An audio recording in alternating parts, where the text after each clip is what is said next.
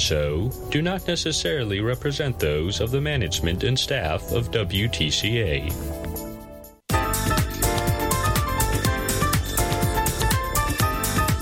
It's the What's Your Opinion Show, our daily talk show focusing on you, the people, events, and issues of Marshall County.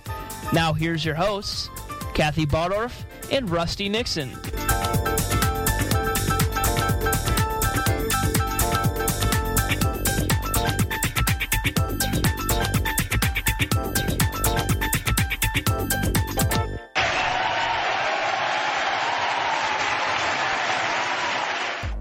WTCA. I always wanted to learn Spanish, but I never thought I'd have the time. Then I discovered Babbel. Babbel's lessons are fun. They only take... Okay. All right. Stop. People, stop. Okay, Kevin, what are you doing? Are you dancing around? I'm looking. Kevin's looking for something on the floor in here. I'm Rusty this morning, and Kevin is Kathy this morning. Oh, and he's just looking for stuff on the floor for some reason. Actually... Kevin just walked in the door this morning, so he's, kind of catch his breath a little bit. So while he's catching his breath, I do want to let people know that the Tippecanoe Improvement Association is having a fish and chicken fry. It is going to happen on Saturday from 4 until 7. The dinner includes French fries, baked beans, and coleslaw, and they're doing carry-out or dine-in, plus they're going to have a bake sale. It's at the Tippecanoe Community Building. So they're raising money to work on their park. So if you want to help the Tippecanoe Improvement Association, actually, fried chicken, French fries, baked beans, and coleslaw sounds pretty good to me. So that's not a bad deal. No, it's not. Only problem is Laura and Kevin we've already made our plans to. That was my phone. That was yours. To go out for dinner. Mine's on silent. On Saturday night, so. Yes, that's what's going to happen with us on Saturday night. I don't know where Kathy. we're going. How are you? I'm okay. I'm Rusty. Remember? Yes, you're Kathy. I'm Kathy today. Right, exactly. Rusty is still under the weather, so we didn't even get a ball game in last night. There is another ball game tonight, so I'm hoping that. Does he just have a cold, or no? He has a stomach. From the stomach. Yes. So. I don't know. And he had this 2 weeks ago, too. Oh, did he? The same thing, and he missed 2 days of work and for the same issues. Situation? Yeah. That one I thought maybe he'd gotten food poisoning or something. Yeah. But I don't know. Maybe he cooked again and got some more food poisoning. No, I'm just kidding. Maybe. Never can tell. You don't know, though, Nope. sometimes. So we are going to have a special guest on the show this morning with us. We are going to have Peter Paul. Yes. And he is actually a young man running for county assessor on the Republican ticket. He's not being challenged in the primary. Correct. He probably, very unlikely that he would be challenged in the fall. It's one of those jobs is, why would you run for it? Kind of like that in the auditor's office. It has a ton of responsibilities. And basically... Especially right now I see all these people going to the county building up to the second floor, turning left off the elevator, turning left down the hallway, and then turning right going into the treasurer's office. But, that's where this whole process starts, is up in the assessor's office. Exactly. And people have seen their assessments, and they're like... I kind of go in there... Why? There's a lot of people I ride up on the elevator with that I don't think, because, I don't dress... like a commissioner? Like a commissioner. Okay. I dress like a retired farmer, and so people say, man, I can't believe how much my taxes went up. And so, there's probably a reason for all this, and hopefully Peter will be able to explain why some of this is going on. And, people also have to realize that all the taxes that they pay, they do not go to the county. I mean, that's a small true too. Portion of there's a lot of it that goes to schools. You have your townships. Yeah, solid waste is on there. All health department. All the county is, they are a collector of the taxes, and then in June, we distribute those taxes to those taxing units and those entities, which includes township, fire, everything. A lot of that money goes back to those taxing units. So it's all not, we're just a depositor and the collector. We do get a small portion of these taxes, but usually we're about the smallest piece of the pie. Well, and that's what I've but seen. But there are several pieces to the pie that this money goes to. So, and I know that there's people upset, but you also have to realize that we, as a county, we distribute that money. So, but Peter can tell us. Yeah, but obviously a lot of people believe, and there have been comments made on Facebook, like the county's trying to do another big project, so they had to come up with more money, so they increased our taxes. That has nothing to do. That has nothing with to do with anything. The commissioners have no control over this, and Peter Paul's going to tell us how it is actually determined what your property is valued at. That's your assessed value. Well, and that's what's gone up, so that your taxes have gone up because of that. Well, a lot of this falls back on the state of Indiana on things that are required now. And, when they put in the 1, 2, 3, the tax caps, that's got something to do with other people's property now. And so there's just a lot of mitigating people that have their fingers in the pot that contribute to this, and I'm sure I've heard people tell me that, some of these people are buying houses. If you have a house listed for $200,000, it's not uncommon for somebody to come in and, even though you're asking $200,000, somebody's willing to pay you $230,000. So if you live in that neighborhood, and I believe, but Peter will probably maybe straighten me out on this, but it's all on the market.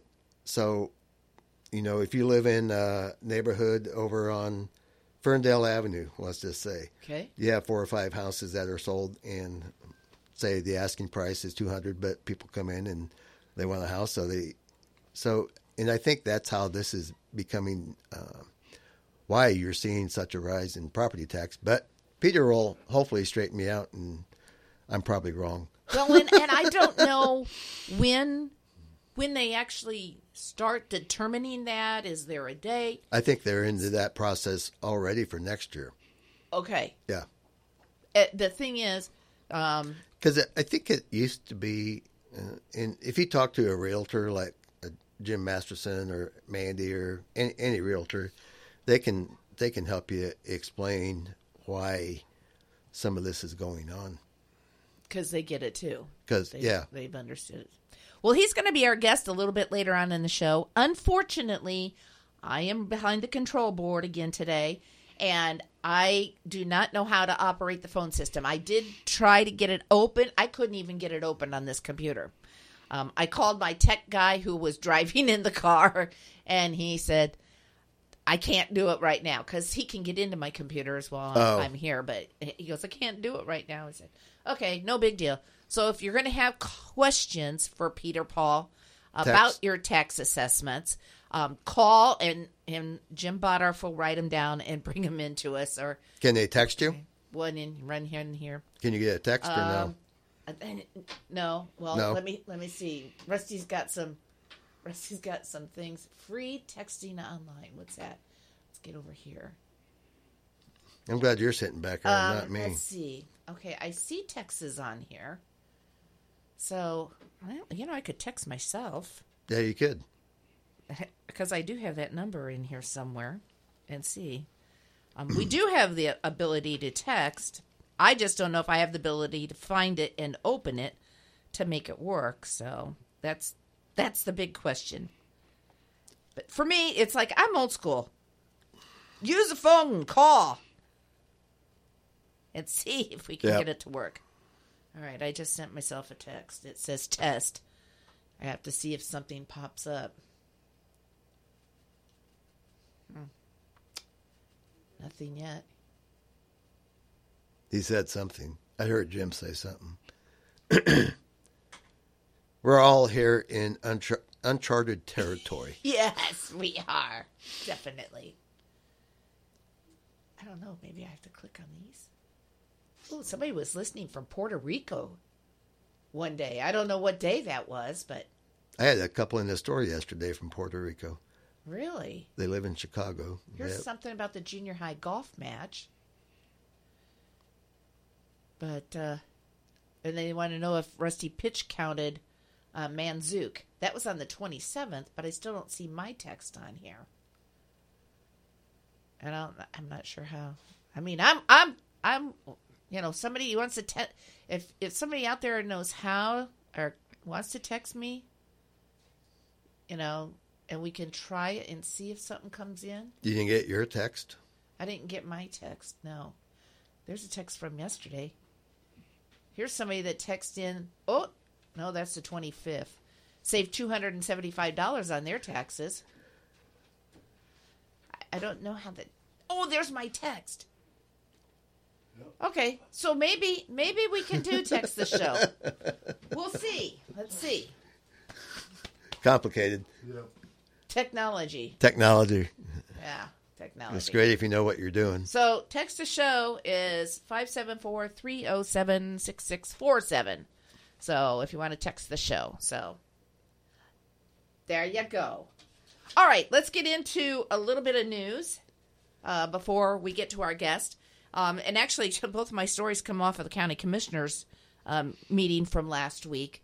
The first one was Greg Hildebrand, who was there to talk about the Lifelong Learning Network. Yes. And introduce their brand new, they've never Brand had new. one before, the executive director that they recently hired. And we all know her. Hired at the first of this month. Yeah, and we all know her, Allie Shook. Yes, we actually do. I was excited about that. I worked with Allie on the Crossroads and Stellar, and she just does a fabulous job for us. And so that was I know American Engineering down in Argus is probably sad, but we're kind of happy to have her here to lead this for us. So we expecting big things in the next couple of years, and trying to get this to move forward. So where kids that don't want to go to college, they can learn skills for other types of employment here in the county. And there's a great need for employees Everywhere. So this is probably going to be something like over on the skill over in Kind of like the County, Skill Center. Over in Knox. That's where a lot of our kids are going now, over to Stark County to go through that program over there. I know my granddaughter, who will be 17 in August, she's the only one in the Culver High School that she signed up for welding classes. Oh, wow. So okay. she'll go over to the Skill Center and go over there and learn how to weld. Yes. It really is. And she just bought an old Ford pickup truck that's got loud pipes on it, and it's got the. Is that the one you had to go jump the other day? Yeah, and it's got the crank windows in it. No power. Yeah, and it's got the. I said, because I rode with her Sunday coming back from church in Rochester, and it has the old vent windows in it too. Wow. I said, "Man, you haven't seen one of these for a while." So, yeah, it's an old school pickup. That's cool. But she loves it. That is really neat. Yeah. Jeez. But, with this, the Lifelong Learning Network is not just for helping kids in high school decide, kind of help them in a career that they're looking for. It is also for adults who are already in the workforce, but possibly with some additional training could move up in the job that they currently have. They need some certifications or something. Well, they want to offer that kind of stuff. And you have people that are going through ward buyers over at Community Corrections, where, some of those people that could learn. I know ITAMCO has hired quite a few people that are on Community Corrections that work down there, and ITAMCO has sent them on to higher education to improve their skill set. So, and that's what this is going to do. This was a kind of a program that came out of the Crossroads, but I know that there are some candidates out there running for county commissioner that are taking credit for this. That they got this all started, and that's not the case. It came out. It was a function of Crossroads. So, and it's been around for now a couple years. Couple years, just really getting. It's really going. Growing feet right now and legs, and it's starting to. We're not crawling anymore. We're starting to walk, and hopefully we can start running here pretty soon. So, they're looking at different locations, and this is part of the READY grant that our region with Elkhart and St. Joe County was awarded 49. And this is part of that READY program that we're going to apply. If, they're kind of looking for a building, they're looking for some place to go, some place to build something. So they can submit a grant. Yep. To have an actual facility, a location where they can actually offer some classes and some training inside. Not that they're going to move everything all at once to that building. The welding is probably going to still stay over in Stark County for a while. Eventually, they may have 2 courses. And part of the reason on that is because Stark County is on a different time zone than we are. So that makes it more difficult for the schools to figure out getting the kids there on time, that kind of stuff. So if we have one in our time zone, it'll make things a little bit easier. Yeah. And I think they're looking at some possibilities of some locations here in Plymouth, maybe here by, or there's talk of some empty buildings too that they may look at, but revitalize them. Because I don't think the old Lincoln High School has enough space that they would need. And that was one of the places that they talked about. And I talked to Greg and Sean Peterson and the superintendent over at Triton School, and I said, well, we have 160 acres out there at the county farm. If we knew what was going to happen to US 30, and I said, that might be a place to put a new building, and instead of trying to retrofit a building where you're probably going to add more cost, just start off new and build what you need where, as these manufacturing centers have been being built, they're expandable, and it'd be something that they could expand. So, the same situation. Build something that would be expandable. Yep. Start and this and way. Have the height in the building where you could put car lifts. So, but we'll see what happens. But they are putting a plan together. They certainly are. And they're also intensifying a little bit more on the low end with youngsters. Very young. I mean, we're talking like preschool type situation of assisting there and actually pushing the STEM. So that's science, technology, engineering, and math. Putting that all in there. Yep. So that kind of as they're little and they maybe are learning to play, they'd have some things there to, you can go shopping at one place. Yeah. So I mean, they're really working. This is not like a daycare center. This is like they're trying to encourage daycare centers to bring in STEM education for students in the preschool and elementary age, so that you can get kids interested in that, and as they go through high school, then they can kind of take that path. So it's a neat thing. So that was the one story I did. One of the other stories, I needed a quick short one for Bob, who did the news for us today. And County Attorney Jim Clevenger spoke to you guys a little bit about the Community Resource Center. That building is actually up for sale, and there has been some interest from the county on the purchase of that building, because basically you guys you're full. Every room, everything you have, whether it's in the courthouse or the county building, out at the county highway garage, out at the museum. Everything is full.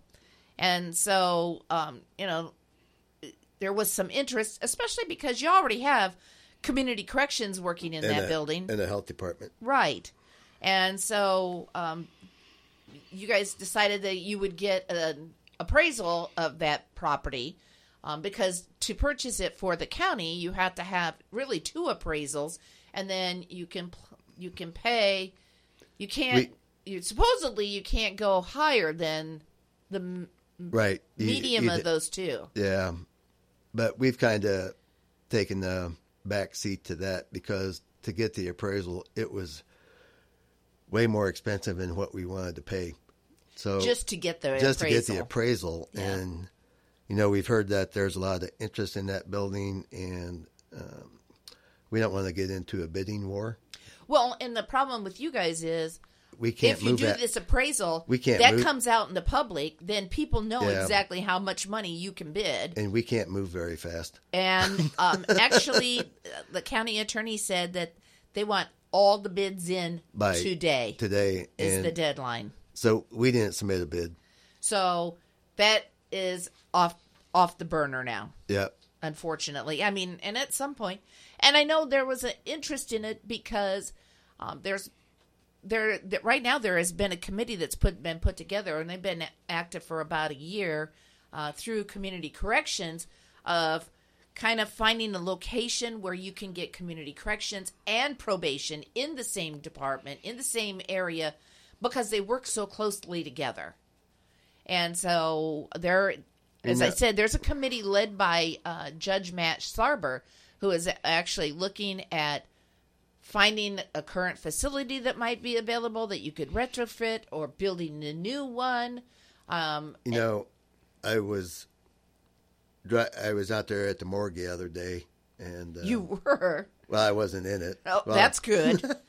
No, actually, I was, but I wasn't in a bag. So, but there's a lot of space there between the morgue and that fire tower, and we have property there.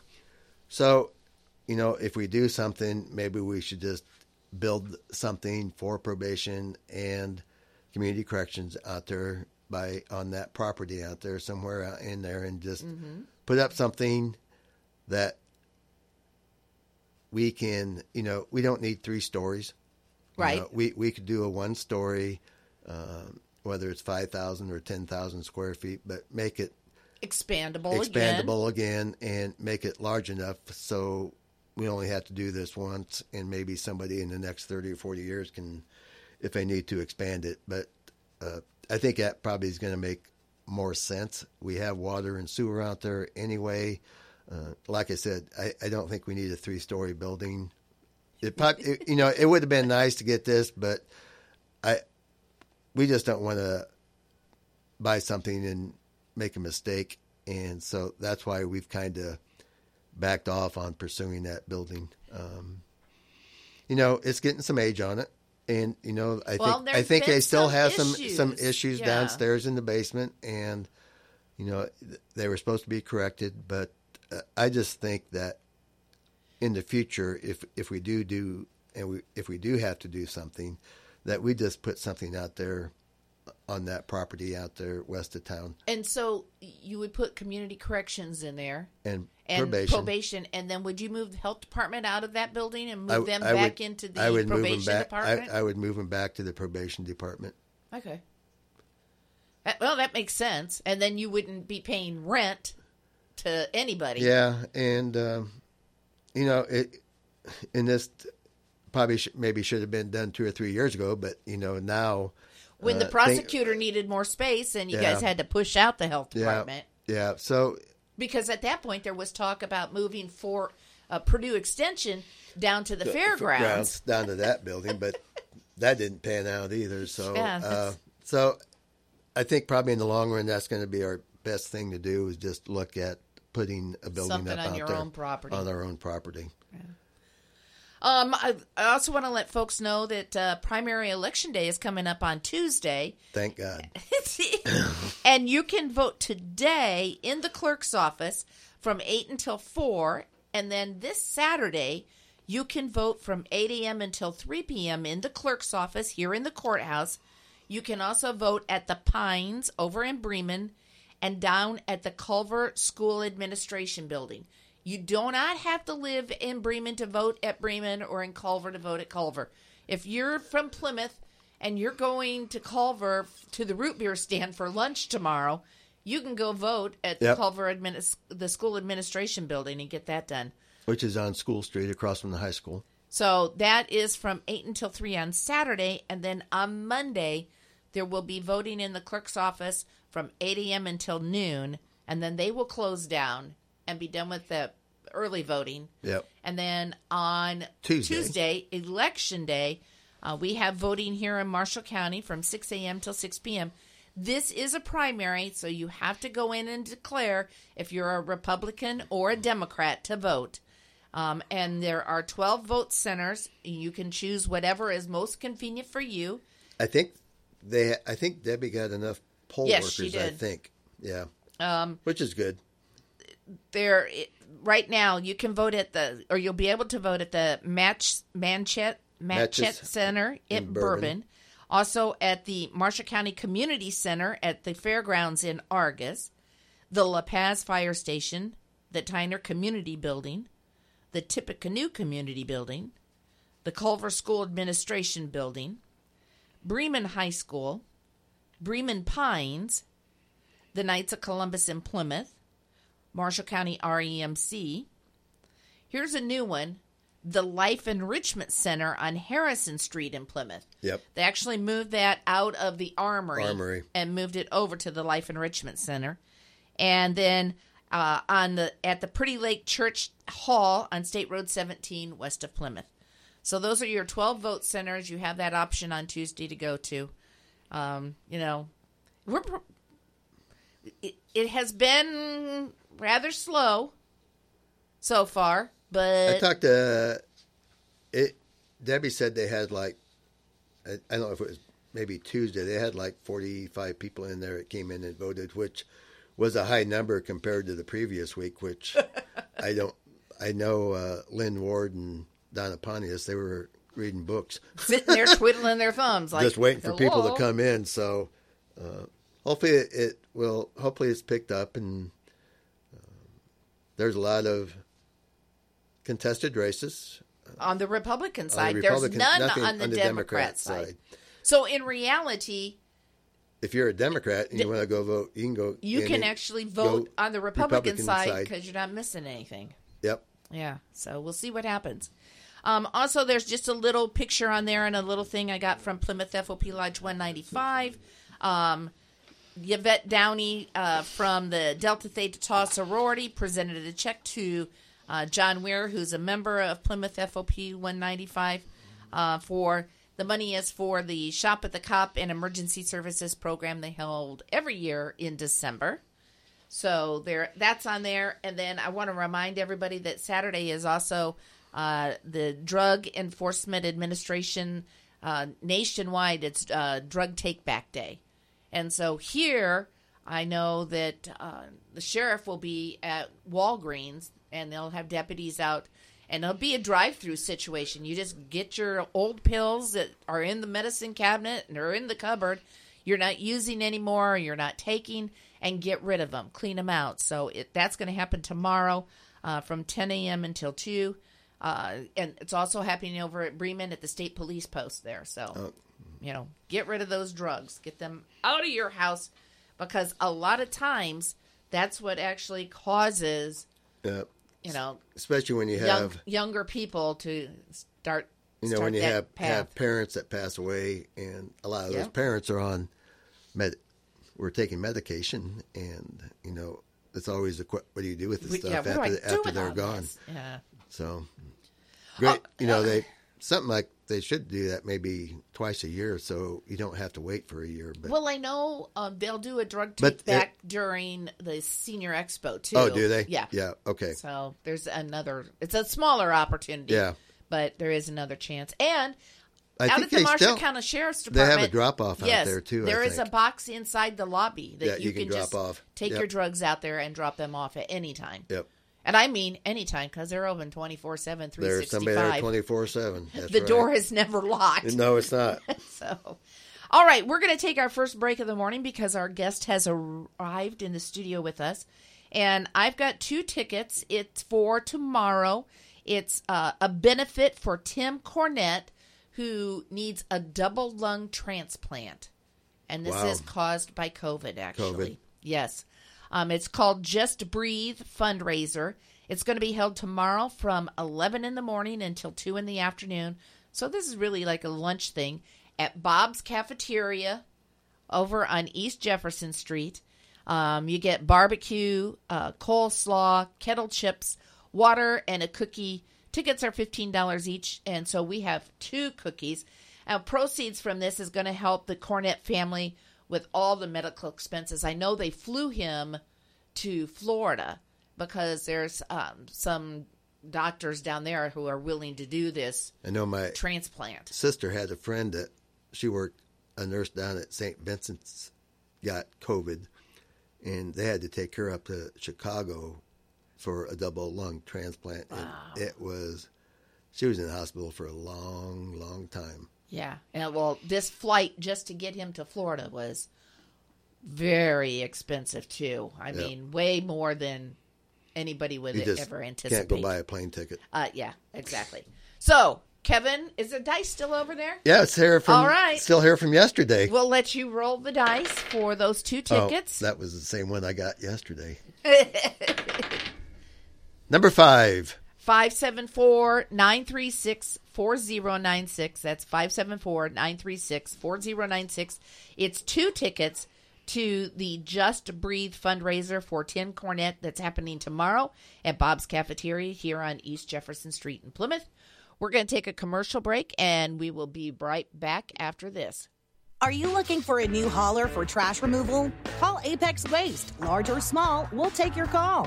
When you choose Apex Waste, there's no long-term contracts, no hidden fees, and no taxes. What we say is what you pay. Apex Waste is a local family-owned company that is dedicated to reliable, friendly service. Call Apex Waste at 574-896-APEX. That's 574-896-2739 or visit us online at apexwaste.net.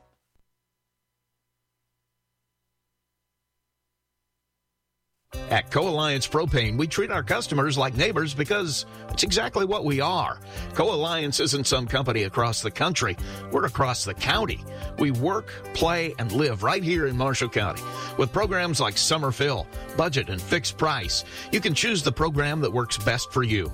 Visit co-alliancepropane.com for more details, including 50 free gallon offers for new and existing customers. Co-Alliance Propane, seriously local.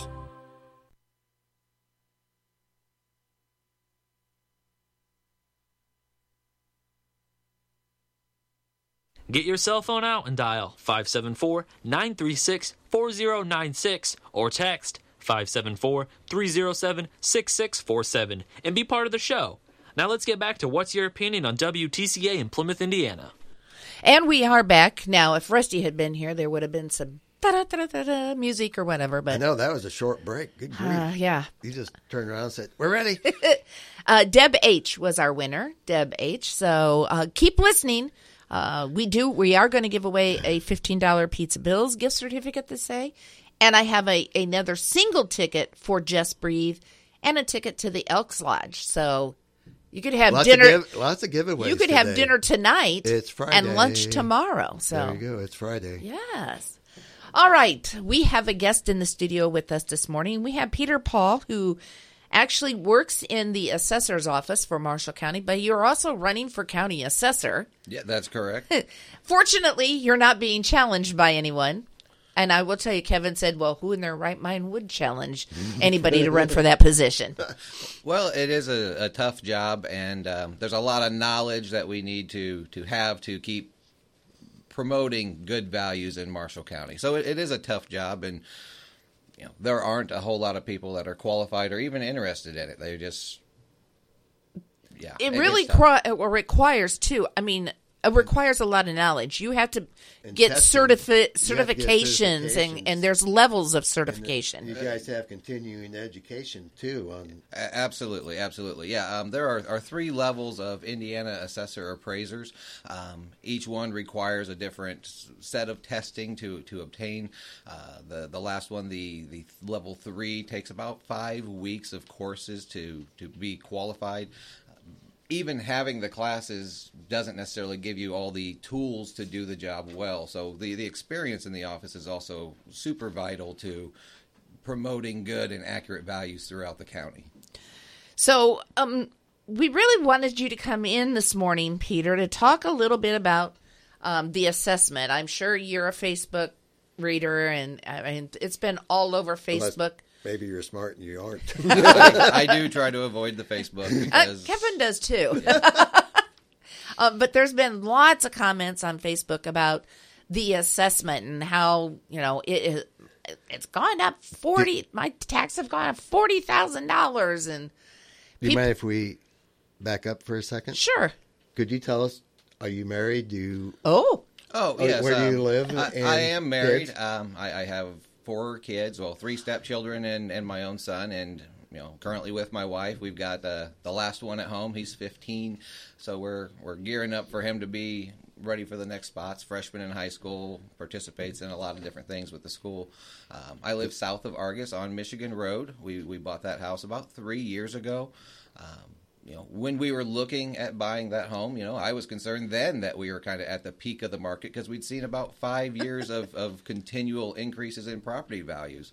And, I had no inclination that, things would spike in the way they have at that point in time. I don't think anybody really did, especially with COVID in between then. And, we've had some low interest rates and things like that have helped that along. But, yeah, no, I'm married. I have some children.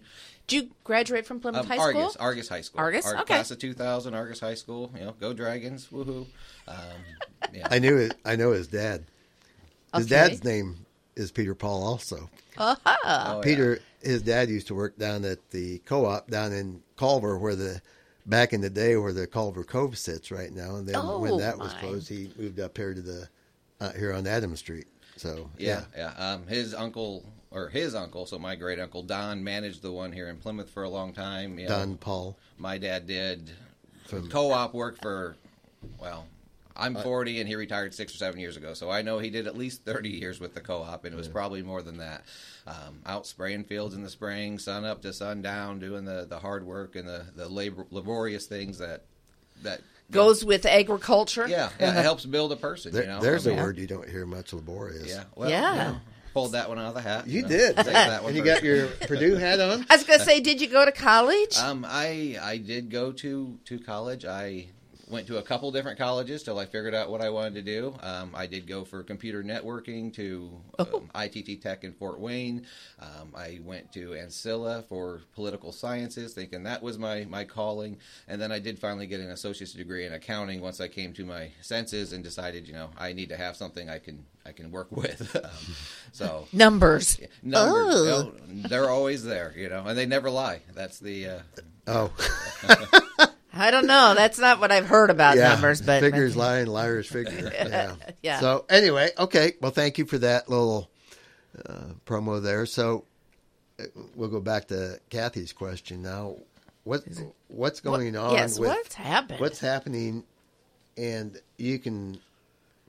I tried to explain it, but I'm going to let you explain it better. Yeah. Well, what we have seen happen is that certainly property values have increased, and we are representing that on our assessment notices. So how do you know that they've increased? I guess every property that sells, there's a state law that requires a sales disclosure form to be filed with the county assessor. Okay, so we take the information from that sales disclosure form and we review and better understand and analyze that information. From there, we have to determine which sales are considered as an arm's length transaction, and that's basically trying to identify if it's an open market sale. Was it listed to to the general public? Did you have enough exposure to the market? Those are the kind of questions we're asking through that process to identify if that sale is representative of the current market conditions. So let's just say I'm going to sell. Did you catch the one thing that he said? I hope people caught the state law. So I'm gonna sell my house to my son, and he doesn't have quite enough money, we'll say. So I'm gonna sell my house at a lower price, and then on the side, after 5 years, we'll say he's going to pay me the difference, this much money. Yeah, back. That would not be an arm's length transaction. With those situations, no. But we would not know all of those right. things unless they were specified on the form. So just looking at the family relationship would rise a little extra scrutiny. Once we get those forms, we also mail out questionnaires, and we hope people return those and are truthful on them so that we can collect some of that information. And also on the sales disclosure form itself, there is a location for folks to indicate if this was a family transaction, and then the amount of discount that was given, if any, because that's not always the case. Sometimes, mom and dad sell to the son, and they come up with a fair price. They say, hey, this was what it appraised for, and this is the sale price. If you want it, it's yours. Other folks, they do give concessions. Sometimes, yeah. And in some cases, probably basically give the house away. That does occur as well. A lot of times you'll see properties placed into a trust agreement, right, or something along those lines, so that you have somebody that's the executor of that trust or estate. And so you don't see a lot of those transactions reported with cash value. So basically what we're trying to consider is only those market representative transactions through our analysis. So let's go out I'll just pick a neighborhood. Let's go out to Gulfview Estates. Small little subdivision. Mm-hmm. Out on State Road 17, across from the Pretty Lake Golf Course. Right. There's probably, maybe 25, 30 houses out there. Maybe somewhere in that vicinity. Maybe a few more, because it does kind of, if I'm getting the right one, curve around on State Road 17 and then down around the inside of the lake there. In that area, if I sell my house in that area and I'm asking $200,000 for the house, and it's on the open market, people are bidding, so I end up getting $250,000. I get $50,000 more than what I was asking. So, and that affects the other properties out there then for their, because that's how this all starts rolling down the hill. Potentially, so we do this analysis each year. So it's referred to as our annual trending process. So anybody that wants to look it up on the Indiana website as far as what this process should be, there's a lot of information out there on the state of Indiana's website. But what we're doing with that sales information is then comparing that with the assessed values of those same parcels that sold. Because we did adjust all property values the year before and the year before and the year before. So we are in our trending began around 2006. Okay, Indiana first went to market value in the 2000 reassessment, which is when I started with the assessor's office. So what we're looking at is not just are these properties selling for more, but do we have them assessed appropriately? That's a big consideration. And then how does that compare with that sale price? That is really what's going to drive the value changes, is that comparison. If it sells for $250,000 and we're assessed at, we'll say $248,000, that's not going to show us that values are too low. Right. In your example, you may have started asking too low at $200,000, and the market straightened itself out through the bidding process. But really the heart of it is that comparison between the current assessed values and the sale prices that are being reported. We don't just report that to the taxpayers, and we don't just come up with those numbers. We also have to put together an annual sales ratio study that has to be done in a very specific format with specific parameters that then has to be approved by the Department of Local Government and Finance with the state of Indiana. So there's a lot of things that are working with us and against us. We don't have the ability to ignore the market data that we see and just to say, well, this is an anomaly, this is a strange spike. When we prepare that analysis, we have to have median ratios between a certain parameter that gets us to that market value standard. Once we get that study approved is then when we report to the taxpayers that these are the value changes that are coming from that analysis and that comparison. So that information comes on a blue sheet? That's correct. Yes, ma'am. Okay. I have one in front of me just to see. I just got mine here a while back too. Yeah, just in the last week or so. Yeah, they were scheduled to go into the mail last Friday. Okay, so we were expecting a lot of folks to get them over the weekend just to meet our reporting requirements. The state requires we have those out by May 1st to keep us on a timely schedule and to help promote on-time tax billing. So that's why we're out right now in the middle of tax collection, in the middle of personal property season. Is state requirements once again are, and there's that word again, the state. Yeah. Well, some of the things they do are good intentioned, but I think I've seen a lot of comments on Facebook, and people seem to. The comments are, the commissioners must have another big project they want to do, so they need more money. That has nothing to do with anything that we're working through. Unfortunately, or fortunately, I suppose, we are very much independent from any decisions on taxation or on commissioner or other offices even. We are simply just calculating the assessed value as appropriately as we can based on the best information available. So the commissioners don't come to you and say, hey, we've got to this, $2 million that we have to fix this courthouse. They don't come to you and say, hey, we're going to need more money next year. Not in the 20 years that I've been in the office have I had any interactions such as that. But okay. I've never come in and asked you that, have I? No. Because I've been here a little bit longer than you have. Yeah. And none of the commission, historically, we can talk about any of them. We don't see too much from the commissioners. We like to think it's because we are staying busy and on task and keeping up with our work, so they don't have to come and scold us or tell us anything. I've heard stories over the years where in other counties where assessments come out and people get mad about their assessment, then they run for office because they think they can fix it. Well, you can't. So when this blue paper comes in the mail, this really is something that you need to look at. Oh, absolutely. And if you have questions about it, or you think, and this is for our property that we have out on Muckshaw Road where our transmitters are located. It says the new value is $103 or $103,500, where the last assessment it was $99,600. So you increase that. Right. And as far as different property classes and different property types, we do different studies. So, when we speak about residential property, we are split up. Marshall County, we have basically around 270 different identified market areas. Okay. So in those dividing the county up into those neighborhood areas, we are completing studies for each individual area first and foremost. If there is a ton of information for one neighborhood versus another, then the adjustments get really pretty straightforward. With the commercial industrial property, we also do studies where we're only considering the commercial and industrial property types.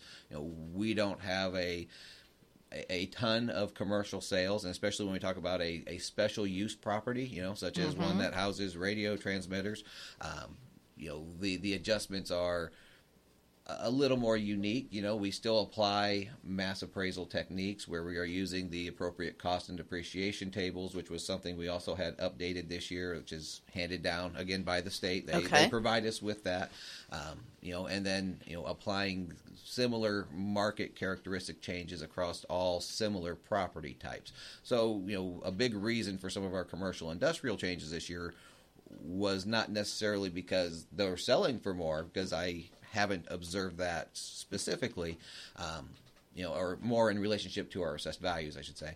They are more a relationship to the cost table. So as the cost to construct things goes up, we also get those cost and depreciation tables, which can adjust values even further from those market changes that we're talking about. Because the land assessment went up slightly, it is for the improvements in the structure itself where you got the bigger increase. Right, and again, that's probably very much related to those cost and depreciation schedules.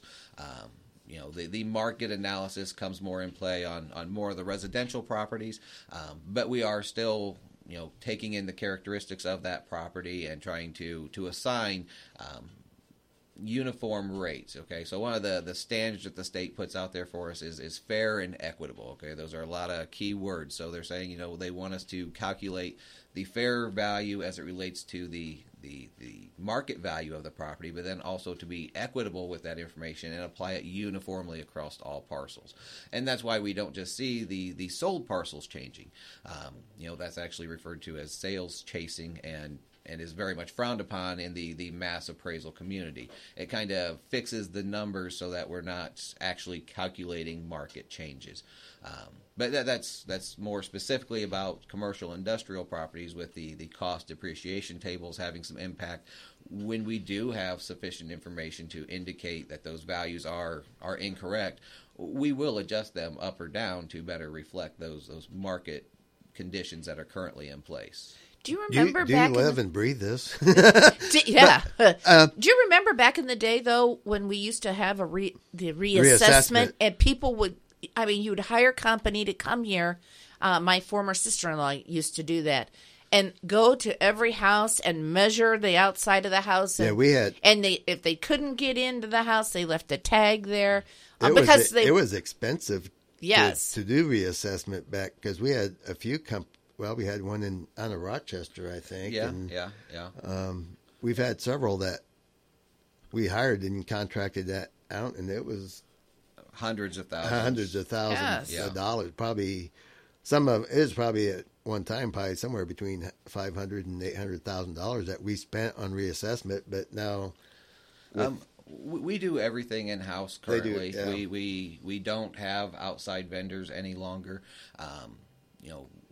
As our staff has changed a little bit over the years, we had a lot of people that had been there for a good long time. And right. we've lost some folks here in recent history, which is always saddening for differing reasons. People moving on, to better, greener pastures, so to speak, which is great. We wish them all well and hope they have great and wonderful experiences going forward. But we were able to take on most of the work that we would have hired out. And then another big change is that the state no longer requires periodic reassessments in that manner. They have moved to a cyclical reassessment plan, which has actually sped up our time frame for going through and doing that, but it has also more logically split up the work. So each year, as the county, we are required to go through and submit a plan, again, to the DLGF. That is kind of our oversight body. And then we are to, sorry, you threw me off, Kevin. From there, we are trying to evaluate 25% of all parcels throughout the county each and every year. Okay, so over a 4-year period, we do a full reassessment. We do have some different tools and resources that we use. Instead of paying a vendor a lot of money, we've been able to get some partnerships with, I think, Maycog on some aerial floats. Yeah. That's called pictometry. Okay, and that gives us a 3-dimensional view of the property, or we can see all 4 sides. So they fly aerial flights and don't just take top-down photos where you can just see the roof structure. We can actually rotate all the way around a parcel. So as part of that reassessment process or that cyclical review, we're going through and taking a look at those images. Those. So you could see if somebody had a house and we'll say and a shed in the backyard, and they put in a pool. Oh, and they don't get a building permit to get their pool put in, because if they get a building permit, you guys would get notification of that. Absolutely, yes. We would get a copy of the permit, and that would let us know that we need to go out and physically inspect, because we only have those flights flown. Recent schedule's been about every 2 years. Every 2 years. So it's not an annual flight that we get to have. It is just basically that every 2 years we're having those done, and then using that information. So you kind of look then from probably next year we'll be doing that. We'll probably be ready for another flight. Yes, in next 23. spring. Mm-hmm. And they do that. They do that now, or maybe a little bit before the leaves come on. Before the leaves come out, Mm-hmm. yeah. They try and get that done Yeah. Of course, March, if it keeps staying cold like this, I keep on seeing people. I'm going to put my Christmas tree back up. Yeah, I mean, and the company that we've worked with has been very, very gracious. You know, there was one year when it got warm early and everything bloomed early. Yeah. Well, when they flew their flights, we couldn't see, and it was like, well, this isn't helpful for us. And they reflew the next year at no additional cost. Yeah. We had the year, what was that, 2018 when we had the flooding.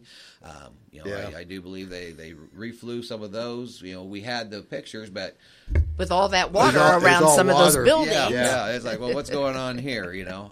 I think they're out of Ohio. Yes. Primarily based, I do believe. Yeah. Or New York. I think that they had offices maybe in both places. But we partner with MACOG. MACOG pays the bulk because they get federal grants. They're flying several counties at a time. And they're doing Kosciuszko, Elkhart, and St. Joe with us, which is our MACOG region. So sitting on the MACOG board, we get a discounted rate, so it doesn't cost us. Right. It's pretty cheap. Yeah, very. As far as comparing, we are an office of only 8 people. Okay, and there are roughly 30,000 parcels in Marshall County. So if you break that up, that's saying that if we didn't have those aerial flights, we would have to have more people out in the field more regularly. And with a staff of 8, it's not super feasible to go out and visit 7,000, 8,000 parcels in a year without being able to review some of these things. And as part of that reassessment, we also send out letters to all the people. I got one of those recently.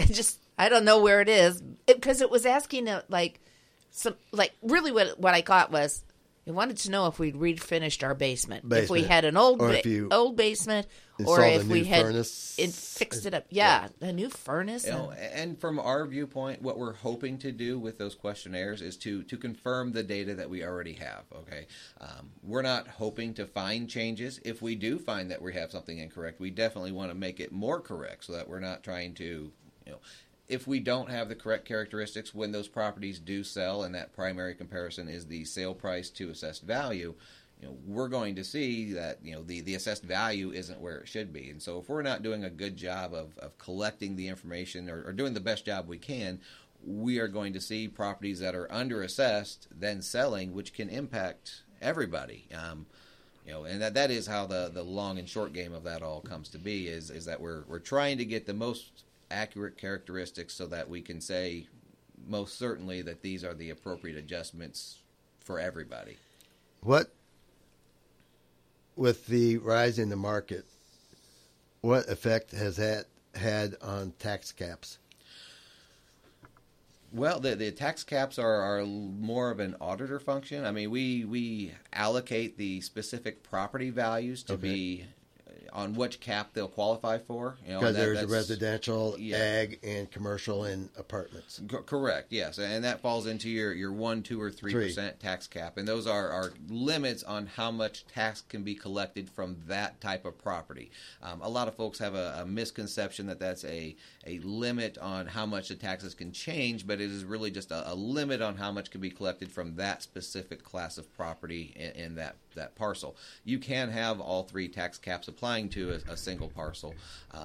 But our role is primarily to identify which cap does that property type belong to, and then we send that to the auditor to apply on the tax statements.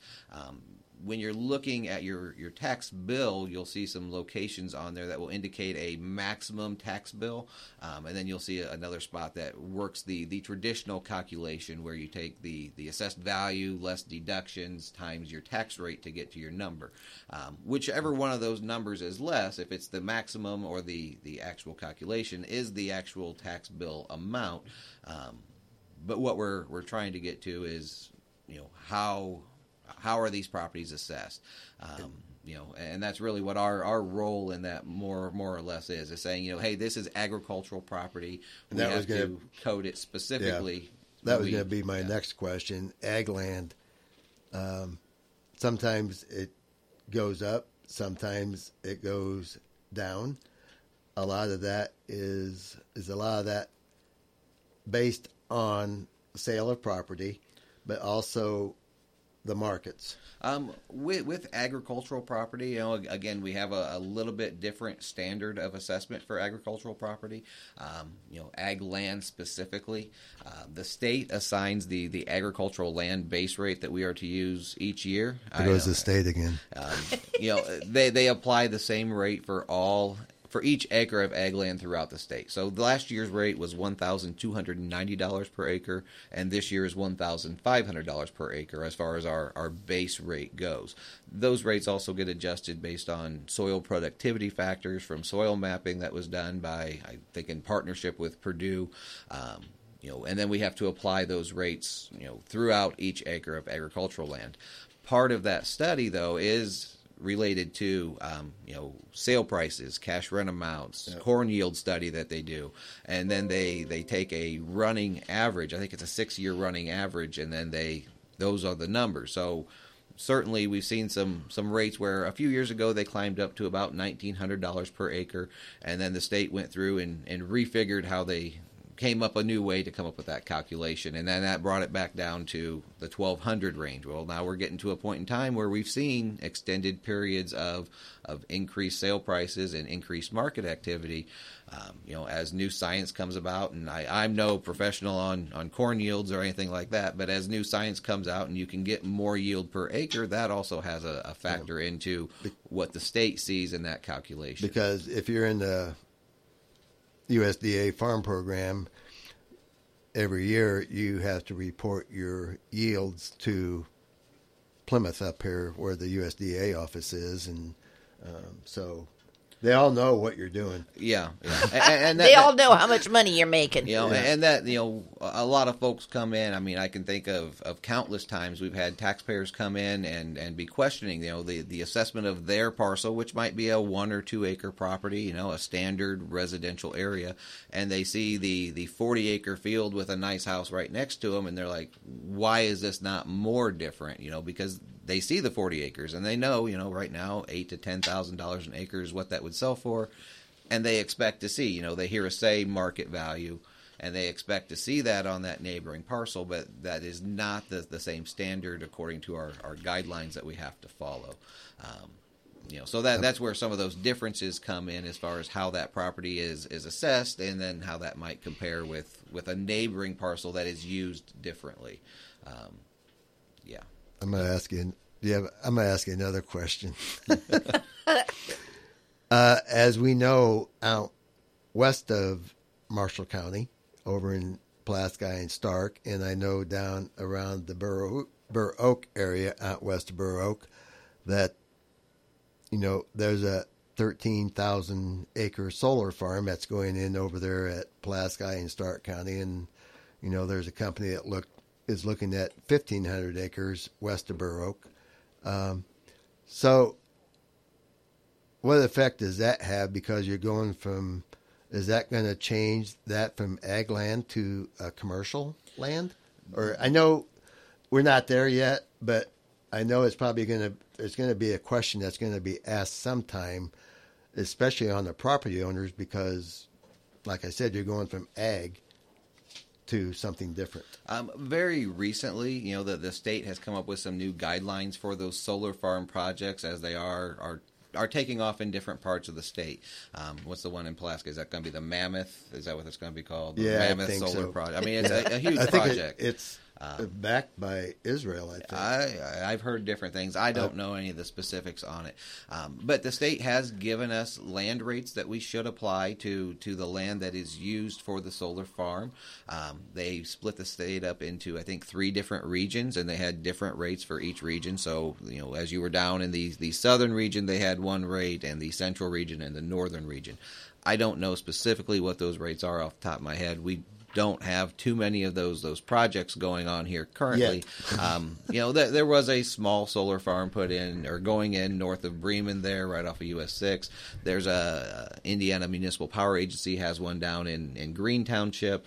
But they're very much smaller. They're not thousands of acres by any. Yeah. So we do have specific rates that we're just come up with. It's very, very new to us, but they were issuing those with the anticipation that what are counties going to call these things? They aren't your primary commercial sites, but they're not agricultural land either. You're going to go to ag land at $1,500 assessed now, or going to be assessed, and you're probably going to go up, I would guess, higher than that. It is higher than that, yes. Yeah. Again, I don't have the specific memo right here, and to be honest, we haven't. You weren't expecting me here anyway. That wasn't anything I prepared for as far as the brand new solar land rates, but that is something that the state is working to catch up on. We saw this recently with some new guidance that we got on solar panels. If you drive through many areas of the county. A lot of the Amish community now, you can drive by their homes and see solar panels everywhere. We didn't have good and accurate ways to collect the values on those items. The state also allows a deduction for solar-powered devices. Right. So as you put the solar panels on your home, you can file for that deduction, which is equal to the assessment on those same items. But we didn't have great tools to get there, and they gave us some new guidance on solar panels themselves, personal ones for people's homes. So it's just how we've been. So I guess if I was, of course, I don't have any ground in that they're looking at because I only got 13 acres. But I would think if I'm talking to somebody that wants to put a solar farm, and I have 400 or 500 acres, I'm going to do that, and I would want to make sure that in my contract that if the assessment goes from $1,500 to $2,500 an acre, I would want to make sure that the solar company is paying that and not me. I would think that would be very prudent. And we've dealt with similar issues. Many years now, we have a lot of folks that will come in and they will say they have a cell tower that sits on their property, and that gets valued a little bit differently as it's used. So we end up with some commercial land pricing in the middle of this agricultural field, and a lot of them have a very similar agreement to what you just referred, where they are the company that owns the tower is responsible for the taxes that go with it. And so folks come in and they ask us, well, how do I split this bill? And we help them to the best that we can come up with a fair estimate to turn into that company. So in that instance with solar farms, it's not a primary responsibility that we have, but we do want to help to serve our taxpayers as best we can. So you brought up a word, Amish. They pay. Do they pay property tax? Oh, absolutely. Okay. Yes, sir.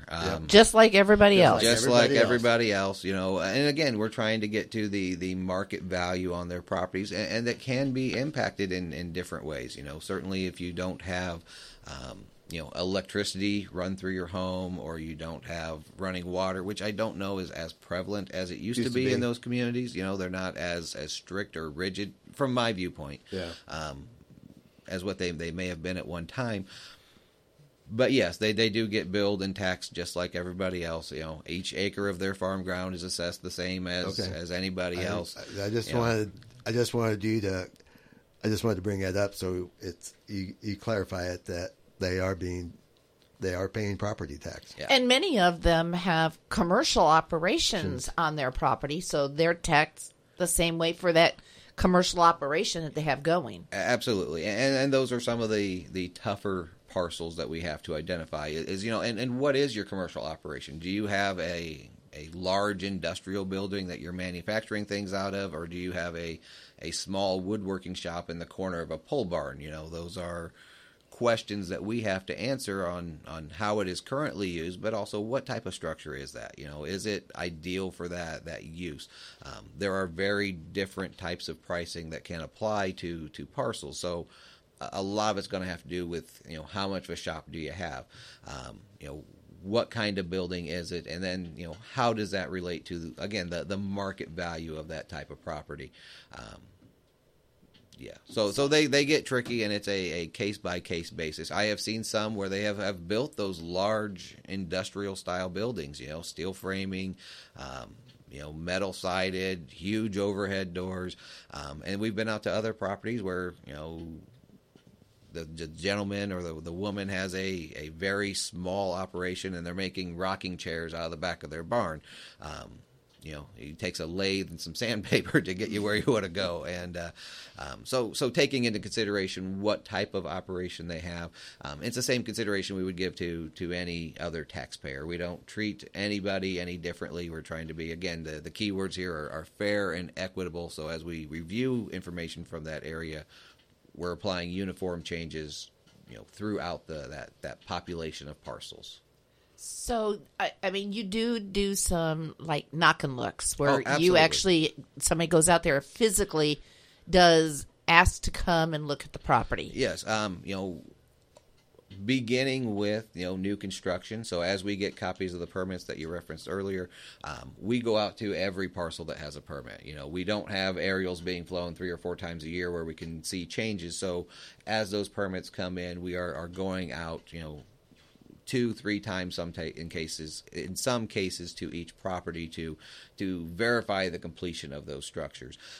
Through our cyclical review, as I said, we had some parcels where you can't see. Even if there aren't any leaves, there's enough branch cover to keep you from getting a clear image. And if we're looking at the property and we're like, I can't really tell, we will flag that one to go out for a field review, so we can go out and physically see and confirm some of those changes. And it may be measuring buildings or, like, if you added a deck. You can see the dimension. You have a calculator on that pictometry that you can measure that building from your computer. Absolutely. And there have been times when we've looked at the information we have and looked on pictometry and says, that doesn't look like a 24-foot wall, and you drop your line across there and it measures out to 32 feet.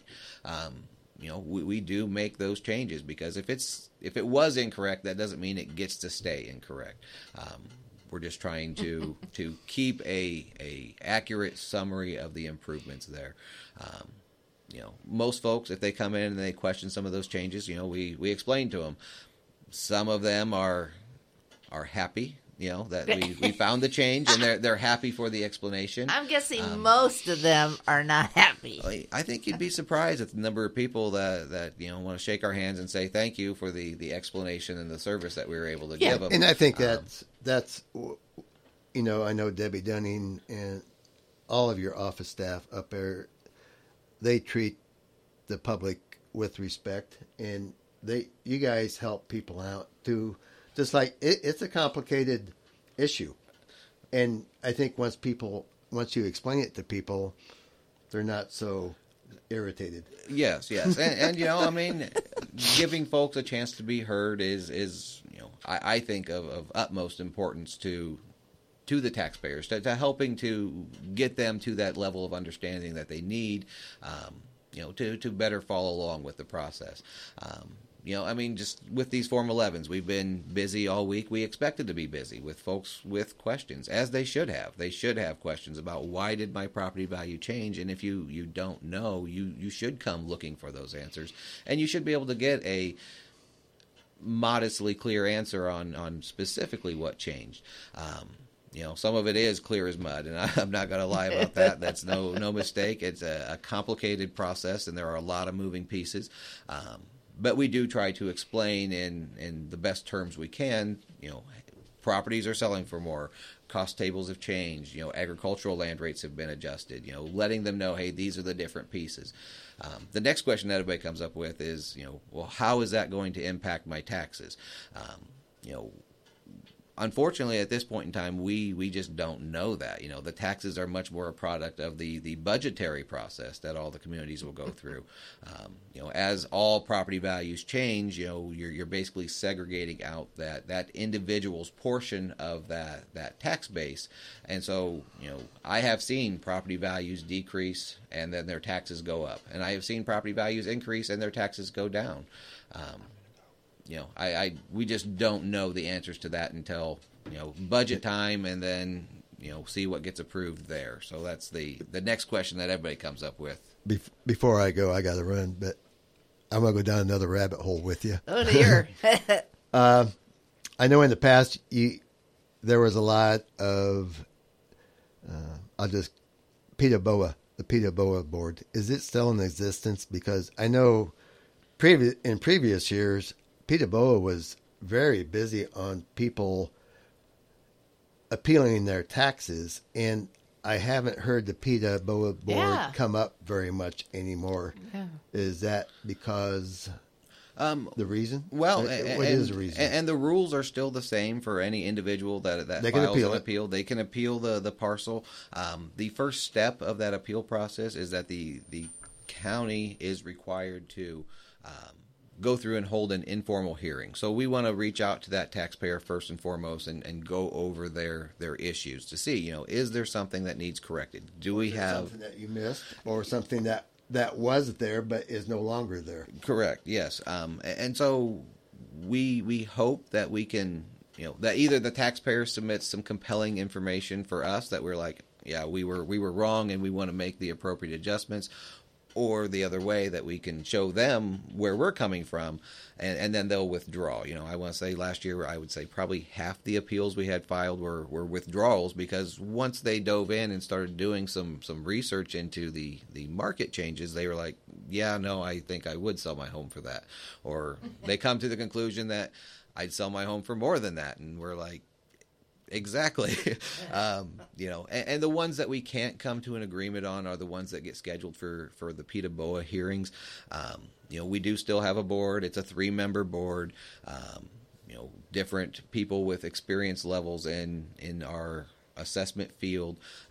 One person used to work for a vendor for a company that we used to have that did some of our reassessment work. She's got a lot of experience. Another gentleman, Phil Olinger, another one used to work for the State Department of Local Government and Finance, and actually years ago he wrote the property assessment guideline. So again, a lot of knowledge there that goes into their determinations. Yeah.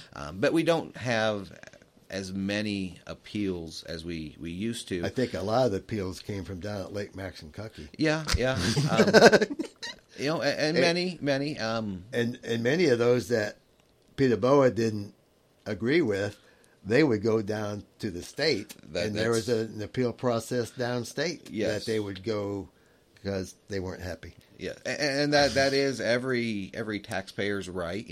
As the rules and processes have changed, and we've gotten better about collecting the pertinent information for defending those appeals. That's part of being in the office and gaining that experience is being able to more adequately explain some of these things so they don't get to that level. PETA BOA is very time consuming. We're paid the same rate whether we're working on PETA BOA or cyclical review. There's not variable hourly rates for what we're working on. And so if we're not working on calculating good values and we're spending significant time defending old values, well, we're shortchanging the future as well. Peter, you got my vote. Yeah, well, thank you, Kevin. Thank you. Kevin has to leave. He's got another appointment, but thank you for filling in today. Well, I got you to 10:30. You did? All right. Peter, there's another thing that you and I talked about on the phone, and that has to do with deductions. And your office doesn't actually handle deductions. Not en masse. There are some deductions that we do calculate, as I referenced the solar powered device deduction. Okay. There's a geothermal powered or geothermal heating and cooling device deduction. We do calculate the values of those items and submit those to the auditor. But when we talk about homestead or homestead supplemental or mortgage or age or any of those other ones that would come up, those are primarily handled through the county auditor's office. They're good and wonderful people down there as well, and certainly are available to answer questions for folks. I can't tell you the number of times I've recommended somebody just to go speak with them to ensure they have all the appropriate deductions. And simply, because you didn't qualify in one year doesn't mean that you no longer qualify. I was just talking to my own father the other night. He called me wanting to know why his tax bill changed, and so we talked about it, and I asked him, I said, well, you don't have an age deduction. He says, no, they told me I didn't qualify. I said, well, when was that? And he said, well, it was a few years ago. I was like, well, have things changed since then? Well, yeah, I don't make as much money. that's why Okay. you didn't qualify Maybe before. you need to check that. Yes, maybe you need to follow up and refile for that. So, some of those things can help limit an individual's tax liability. And specifically when we say, the age deduction or veterans or anything like that, it can mean the difference between having taxes that are affordable for that fixed income individual or couple. It could be the difference between, being able to afford staying in their home and not being able to. And that is why those deductions are available. But for the best, most complete information on that, I would encourage anybody to reach out to the county auditor's office and to just ensure that they have the deductions that they filed for. On everybody's tax bill, there's a little summary section on the informational statement of that TS1. And down there, it'll label out the deductions that you've had and show the value of those deductions from one year to the next. So you can kind of see what you currently have and then, move from there. If it looks like you're a 40-year-old gentleman, you have your home, you own it, there's not a ton of deductions out there for you. You're going to get your homestead, your supplemental. If you have a mortgage, you may qualify for your mortgage deduction. But as folks, grow a little bit older, they may qualify for additional things. Or if you've had time in the service, there may be something that you might qualify for that maybe you didn't at one time. I know on the 65 plus one, if you actually go to the state's website, the application is there and the instructions and qualifications are listed there too. And so I did print them out just to see. So you have to be over 65, and this is where it makes the determination. It goes on your adjusted gross income from the calendar year preceding by 2 years of that calendar year. So, and the limitation is $30,000 for an individual or $40,000 for a couple. So, right there's your first little check, basically. If you're 65, okay, that's pretty simple to figure out. But then it looks at your taxes, and it looks at your back taxes. Yeah, and I think that there's also probably something in there for property value limitations. Yes, your property can't be valued more than $200,000. Yes, and just if you meet those qualifications, you can qualify for that deduction, and then that will get added with the other deductions you would have. So if you had your homestead deduction, and that's got a set maximum value of $45,000, and then you've got a supplemental that has another percentage of the remainder value, and then the age deduction. I have seen parcels that have tax bills, under $10 for the year. Because it's a modest home that an elderly couple downsized their forever home, so to speak. Mm-hmm. They downsized as everybody left the house, and they needed something smaller that was easier to maintain, less value in those types of buildings and structures. And so when you take away those deduction values, they do get much, much cheaper as far as their taxes go. To help it remain affordable for that person who's collecting their Social Security income as their primary source of revenue, helps to just protect people's property. Well, and as people get older, some of them do come disabled, and so there is a deduction for that piece too. So, yep. You really need to go to the auditor's office. I mean, if you have computer access, check it that way. But then you can go to the auditor's office, and they can help you too. Absolutely, they are the professionals when it comes to that. They are the ones that are the responsible parties to collect and apply that information. Sometimes we're talking to somebody in our office at the front counter, and we start getting into some of those avenues with their questions, and we almost always exclusively want them to go down to the office that can actually apply it. Because just because us in the assessor's office are looking at it and saying you should qualify, we aren't the department that can approve or deny that deduction. So we always want to make sure people get to the people that can give the best answer. Mm-hmm. So that they're not coming back and saying, well, you told us wrong. We don't want anybody to feel like we misled them or anything like that. We just want them to get the best information they can, and so that would be with the county auditor's department. So check it out if you think you might qualify for one of those.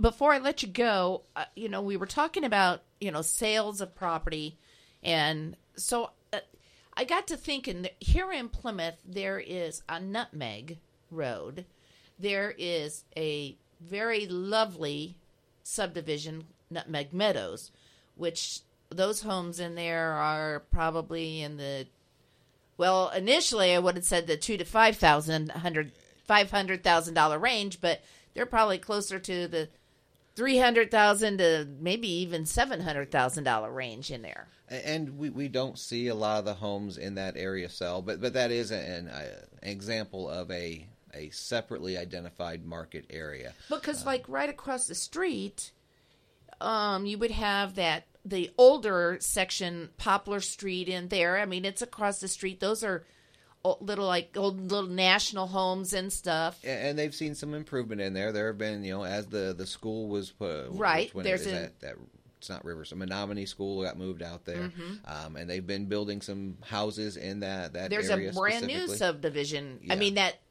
newer subdivision is actually growing right now. Right. So that has an impact. I mean, would you typically group, looking at that Nutmeg area, would you group those big expensive homes in with the big expensive ones are generally on multi-acre parcels, okay? So we're going to develop some different land rates to apply as far as an acreage basis, just based on the size of that property. The ones that are being platted out and constructed new are on much smaller lots. So you end up with differing, it's referred to as a land-to-building ratio, and they're newer, so they are kind of split off into they are split into their own market areas. We do look at everything individually, and then we do look at all these things together as well, so we can see, because certainly if this particular area was going up considerably and the sales information for a neighboring area was sparse, do we believe that those conditions didn't apply further along than just this single group of homes? Okay. So that they are ideally, we would have plenty of sales in every single neighborhood every single year, and that would point us in those right directions. But we do take a look at the historical data. We do try to study like-type properties together and differing properties separately. And that Nutmeg Meadows area, you're right, it's a very wonderful area. Nice, large homes on big, sprawling parcels. Lots to be desirable out there with. What we have seen, and something that I think I've observed, has been that even though we've seen a lot of market appreciation and we've seen a lot of property values going up, those higher end properties didn't seem to increase at the same rate. It was kind of, we still got to that same breaking point of affordability for a lot of folks. With the lower interest rates and the low supply of houses on the market, we've been seeing those entry-level buyers where, somebody might have been thinking a few years ago, I can get into the real estate market and own a house for $75,000 or $80,000. Right. It's $130,000 or $140,000 now. And it used to be it took a long time to realize that amount of appreciation in your home. And what's different right now is that we've just seen it so sudden and so impactful so quickly. But we do try to study those differently, I guess, to answer that question when the data presents itself as applicable. So, they are separate market areas in my opinion, from what I can review. It might change going into the future. I don't see it that way currently, but again, I try to follow the numbers as honestly as I can, and if the numbers start to say these homes in this area are worth $400,000 and the homes on Nutmeg Meadows are worth $400,000, we might need to reevaluate that boundary for that neighborhood area. And also where those new ones are going, you referenced there were some older homes right there in that area right off Oak Hill Drive. Right. Freeman Street and some of those other smaller areas. There, that older subdivision right there. And like you say, you drive through and they are older kit-style homes, National Homes or some of the other, Sears had homes, True. People could order them, they drop off all the supplies you need, and, you needed to go buy a hammer, So when we have those, and then you have new construction right there with those, one of two things generally happens is you see that older area get gentrified through some new construction or some remodeling to bring the homes up to standard, or they let them continue to be those older homes.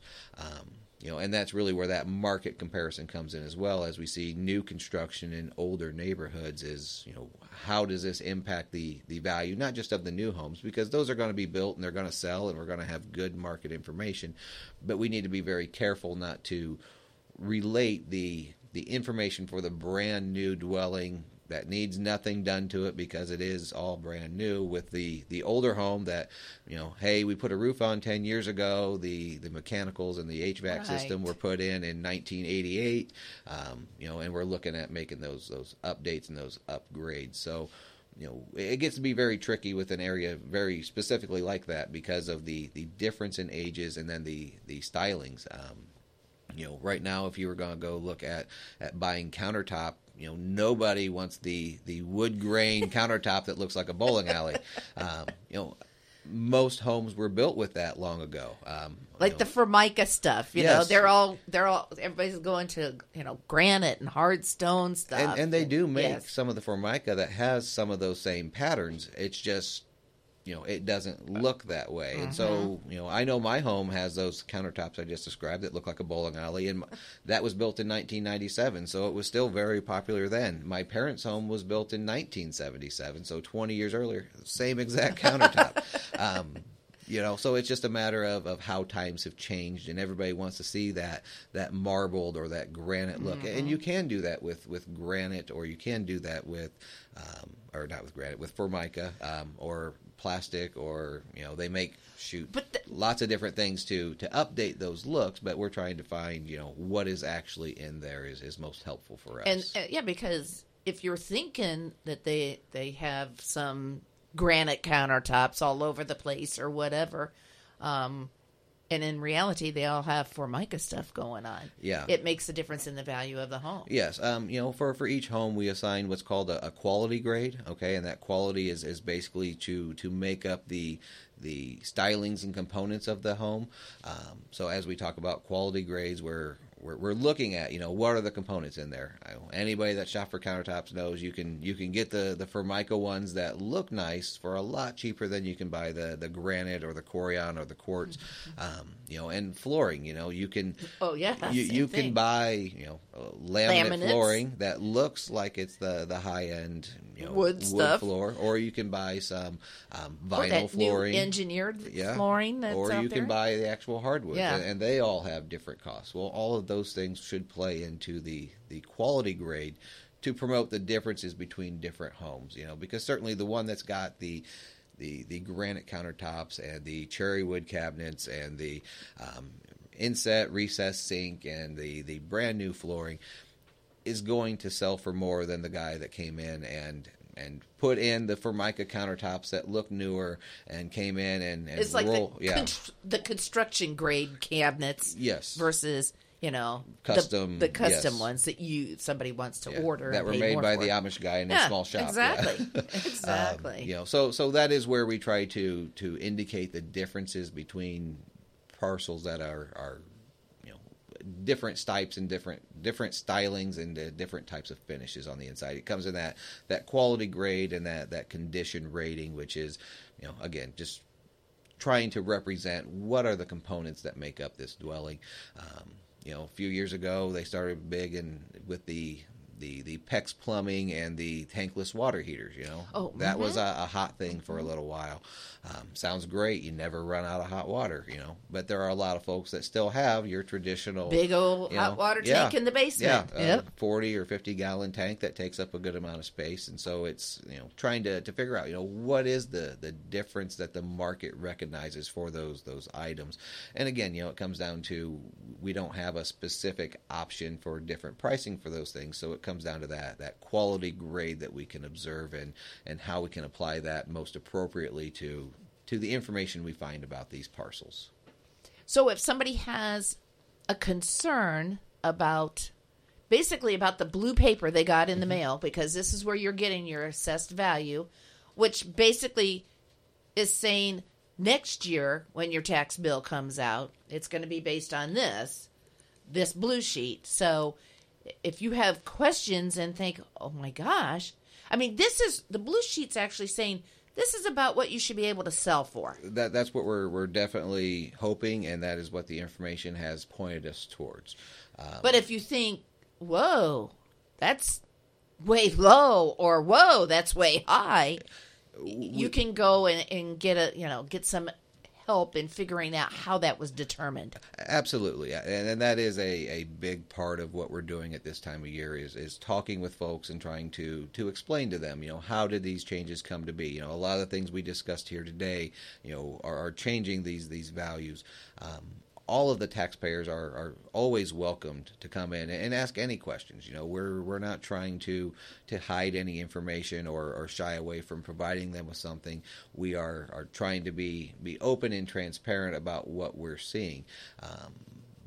There is an appeal time period, as we talked about earlier, that goes on until June 15th of this year. Okay, so individuals will have that time period to initiate the process.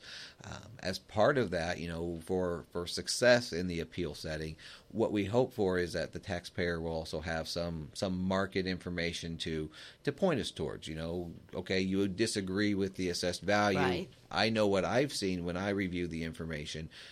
Tell me what you're seeing. Tell me why you don't think you could sell it for that. And then we want to work through that information, through that appeals process to hopefully better represent the overall parcel characteristics and get a more appropriate value if one is deemed necessary. Where Kevin mentioned the PETA BOA hearings, those are the ones where we see things from our viewpoint, and we feel like we have a good amount of data to say that this is what that property value should be, and the taxpayer doesn't agree with that, and we don't agree with their information. That's where that third-party PETA BOA board comes in to kind of arbitrate that situation, to review everybody's information and evidence, and to say, hey, we agree with the taxpayer, or we agree with the assessor, or they can say, everybody's got good points, and we are going to say that we want the value to be somewhere in between. Sure. Which are all very possible resolutions to those appeal settings.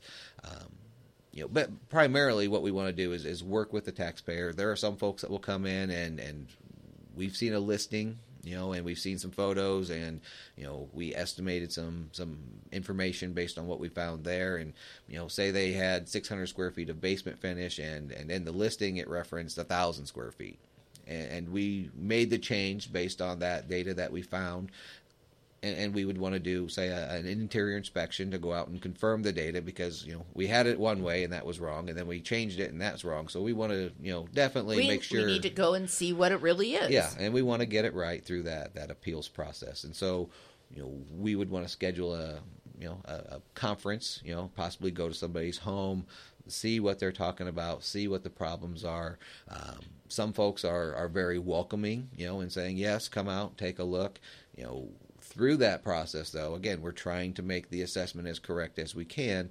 And this isn't to scare anybody off from filing the appeals, but, if we go out there and say you poured a new concrete patio that we didn't know about, and it wasn't in the aerials, and we go out and we see it, well, the appeal, you're asking us to make the assessment correct. And so we're going to try and make those changes, whether they're good or bad, and we just want folks to be informed about what they're asking us for through that appeal process. And they're asking us to make the assessment correct. Part of that is the physical characteristics being represented accurately. So, most of the time we're going out looking for specific things, but we do want to make sure that we get everything, like I said, as correct as possible through that appeals process, which again is open until June 15th.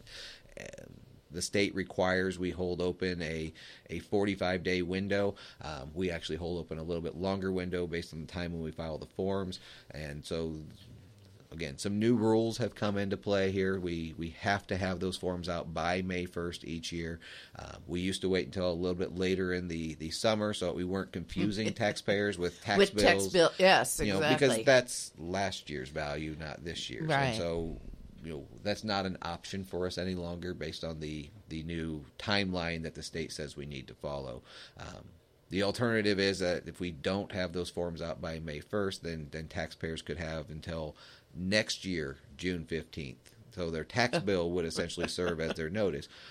Well, with the process we follow now, we get a chance to work through any issues taxpayers have. Before tax bills go out. Yes, before they ever get billed on an incorrect amount. And so, it keeps things moving a little more smoothly. It helps us keep our staffing at the same level we've been at, because if we were working through those things, certainly we would be well behind where we need to be, and it would be much more of a hardship to continue the high level of quality that I feel we've been able to put into place. Another question I was just thinking about, and I don't know where it goes, but you purchase a manufactured home and you place it either in a park where you're renting space, or I'll say your daughter has 10 acres and you sit it out on their property and you don't have to pay your daughter any money for it. Is there a tax bill for that? Yes, there would be. When we talk about mobile and manufactured housing, when those come off the line, they are technically titled vehicles, and that's what allows them to be pulled down the road. So if you were to say, set that manufactured housing into a park and it sat on skids with runners and it had a metal frame underneath of it, that is referred to as a personal property or an annually assessed mobile home. The time period for us to assess and tax those is a little bit different, and the guidelines we are to use a NADA, so the dealer's book guide for that. Because it is a registered manufactured vehicle. Just kind of like the blue book for cars, basically, but this is a different book for mobile homes. And we did see some changes in the NADA guidelines. Well, last year primarily is where they first took place. That changed the values on a lot of these types of structures. Again, following along with what things are selling for. It does take, things start selling high, and then the guidelines get revised to match those. So I do believe that the prices were higher a little bit before we were able to recognize that, but that is kind of the nature of our work. We're working to evaluate what has happened and not what will happen. So with those, we would go out and we send out a different notice at a different time of the year. Those come out in January. It's called a Form 2 notice to let somebody know what the value on that mobile or manufactured home would be, and then it is taxed actually in the same year as what that property is assessed. In the instance where you reference putting it on a rural parcel, hopefully the individuals would get the correct permits and they would have the correct information to know if they could tie into that septic, or how are you going to get your well supply. So there's going to be a lot more permitting that goes along with those items. And then you're notified on that stuff. Yes, and then the next avenue for us is, how was that structure placed on the property? Because they have, again, revised some of our guidelines. We are to assess a mobile or manufactured home that is just placed on a property. So again, on runners or anything like that as the annually assessed. If the owner of that property were to go and retire the title, that basically means it is no longer a titled vehicle. It is fixed to this location. There will never be a permit issued by the BMV to move that mobile home or that modular or manufactured or however you want to term it. So then that becomes a real property improvement, which would be assessed on your blue paper. Also, if they were to place that home on a foundation that lies within or is deeper than the frost line for the area where it was placed, then that also becomes a real property fixture as opposed to a personal property item. The guidelines for real property are a little bit different from personal. As I said, we use the NADA guidelines for those personal property homes, and we use our DLGF approved guidelines for real property improvements. So it all depends on what the situation warrants for that specific home. Sometimes they like, I need a nice big porch on the front, and I have the sliding glass doors off my kitchen, so I could have a porch, a deck on the back. And the one on the front, I'd like to have a cover over it, so if somebody comes to knock on the door and it's raining, that then that changes Absolutely. And adds on to the cost. And all of those items would have specific pricing lines from our guidelines. And so, if you put on a 10 by 18 deck on the back, and you came out and you put on a 8 by 10 canopy to keep people out of the rain, and you added on a garage or a carport, yes, all of those items would be added to the assessment. And again, depending on the situation with that property, we're going to be trying to get to, how much would this location sell for? I don't know if you've seen any of the newer mobile or modular homes, but holy cow, are they pretty amazing. I mean, thinking back in everybody's heads, everybody remembers, what they looked like in the 90s and before. And it is a very different world right now with what they're producing and turning out of some of these factories. You're getting the high-end finishes. You're getting cathedral ceilings. You're getting homes that are, can be built in a fraction of the time and be placed and ready to move in much more quickly. And oftentimes they are as strong or even stronger than homes that are built on site. I mean, think about it this way. They have to build the home, put it on a trailer, and move it haul it down the road at 55 miles an hour or whatever. And they cruise down the highway. They're not going slow, and then pick it up on a crane, set it on a foundation. So it has to be pretty strong. We do understand that there is a difference between site built and factory built, and try to relate that. Again, the quality grade is one of the key avenues. But you can definitely see differences when you talk about what everybody thinks of when you say mobile or manufactured home, and then, what they were and what they are. They have definitely improved. When we bought our home, the lady that we bought from, she moved into the trailer park in Argus there, which has seen a lot of new homes brought in, cleaned up tremendously. And she did let us see the inside of her home. And when we saw it, it was like, well, you upgraded, And she moved to a trailer. She moved from a stick-built house on 2 acres of land to a trailer. And it's like, well, this is nice. This is beautiful, And she's not going to have upkeep. She's not going to have maintenance. And it looked very modern. When you were inside, you didn't even know, that you were in a trailer, because it looked just like a modern home, albeit smaller, but very, very nice overall. And that's where we're seeing, some of these homes are, people think, oh, I bought a trailer, and years ago you could have bought a trailer for $30,000 or $40,000. The new one off the factory is $100,000, $120,000. It's just how things have changed, how market tastes have changed, and what people are wanting. That's what those folks are in business for, is to figure out what do the consumers want, and how can we get that to them. And I think there's been a big void filled there, just in the quality of what's being produced. No doubt there's probably still low quality manufactured housing. Certainly. But those aren't the ones that most people are eyeballing when they're saying, I'm going to build a new modular property or a new modular home on my parcel. They're eyeballing, hey, look, I could get all these really nice finishes and this really nice floor plan and be good to go. Look at the time. Yeah, 11 o'clock. It's almost 11 o'clock. I've got to let you go. Okay, well, thank you. I really appreciate you coming in, and I would encourage people who are concerned, don't post your concerns on Facebook. Get off of your duff and contact the assessor's office and make an appointment, do they make an appointment to come and see you guys? Some people do call to see if there's one time that's better than another. Right now we are quite busy all the time, so I would say your best bet is just to stop in. Most folks don't have too long of a wait if everybody's taken up. Like I said, we do have 8 people in the office, and we're all competent to talk to anybody and trying to help you figure out what the issues are. If the person you're talking to doesn't know, they'll get somebody who does. They'll come see me, or they'll go get Debbie, or somebody else that might have been there a little bit longer. They'll come get them for a little bit of assistance, just because we want to get the appropriate messaging to the taxpayers. We want to let them know factual and truthful information. and we also want them to be fully informed of their rights and what they can do if they very much disagree with the overall valuations. But yeah, no, certainly anytime we're there Monday through Friday.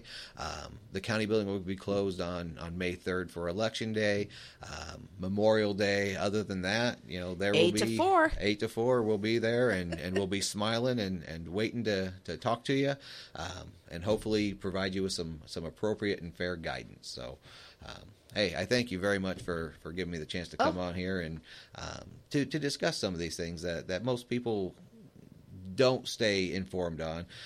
If I didn't work for the assessor's office for 20 years, sure, I wouldn't stay informed on it because it is kind of boring and drab stuff. But it is important, and it does work towards, calculating fair and equal values for everybody. I want to thank you, Peter Paul, for being with us this morning. We're going to take a break and be right back. FM 106.1 and AM 1050 WTCA. The Belmart BP station at the corner of Michigan and Jefferson Streets in downtown Plymouth not only provides BP fuel to keep you moving down the road, but they can also keep you moving throughout the day. Some gas can cause nasty dirt deposits to build up on critical engine parts, dragging your fuel economy down and leading to unexpected trips to the mechanic. All grades of BP gasoline have Invigorator, a cleaning agent that helps defend your engine against dirt to give you more miles to the tank, and that means more easygoing for you. And how about the fuel you put in your own tank?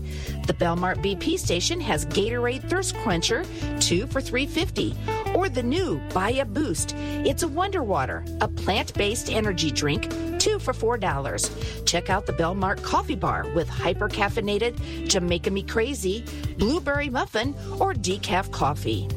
Plymouth Belmart BP opens at 4 a.m. for all you early birds. Are you looking for a new hauler for trash removal? Call Apex Waste. Large or small, we'll take your call.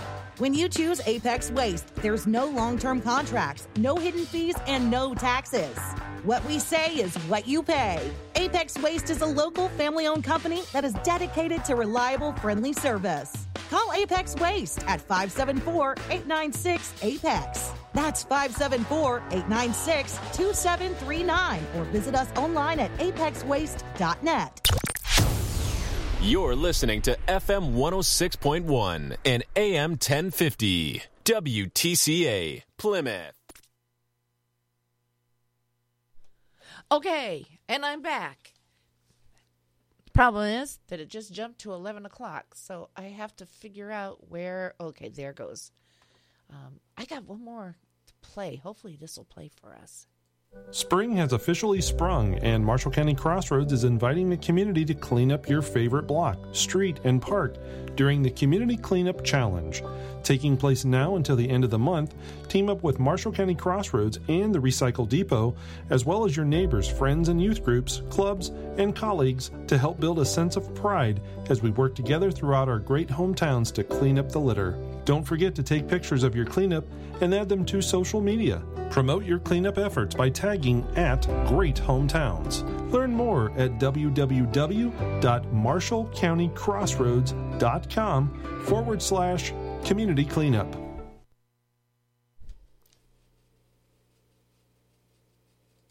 You're tuned to FM 106.1 and AM 1050 WTCA in Plymouth, Indiana. And what's your opinion? Phone lines are open at 574-936-4096. So call now and join the fun. Now here's Kathy and Rusty. And it's just Kathy this morning. Rusty is under the weather, so I'm going to wrap things up for the rest of the week. If anybody's listening still out there, I do have 2 prizes to give away. The first prize, we're going to do it while I'm working on birthdays. The first prize includes a ticket to the Elks Lodge here in Plymouth. It is for one of their complimentary dinners on Friday night only. You are required to dine in, and the value is not to exceed $12.95. So just so you have an idea, for tonight out at the Elks, they are having all-you-can-eat fish. They are also having jumbo shrimp. They are having fried chicken. And they are having fish and shrimp. Those are the $12.95 meals. and that includes the salad bar, the potato, and a dessert. So that's what you can use your ticket for. If you want to go smaller, they do have a fish basket and a pulled pork platter tonight for $10.95. That also includes the salad bar, the potato, and the dessert. So there's a ticket for the Elks on a Friday night dinner. And then I want to feed you tomorrow, too. I have another ticket to Just Breathe fundraiser for Tim Cornette. It's happening tomorrow at Bob's Cafeteria at 610 East Jefferson Street here in Plymouth. This ticket is $15. You get a barbecue sandwich, coleslaw, kettle chips, a bottle of water, and a cookie. And it is to help with the proceeds for the Cornette family for all the medical and travel expenses they are enduring at trying to get Tim a double lung transplant. So let me grab a dice here. Sorry, hit the microphone and roll it up. That's caller number 3 at 574-936-4096,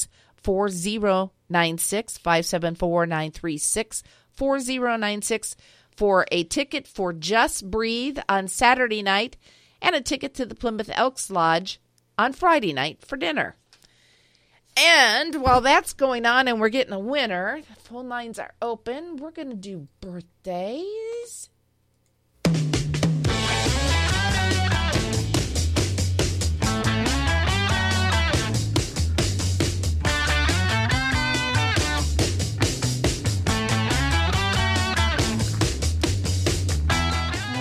Okay, birthdays for today. Marlene Mahler is celebrating a birthday today.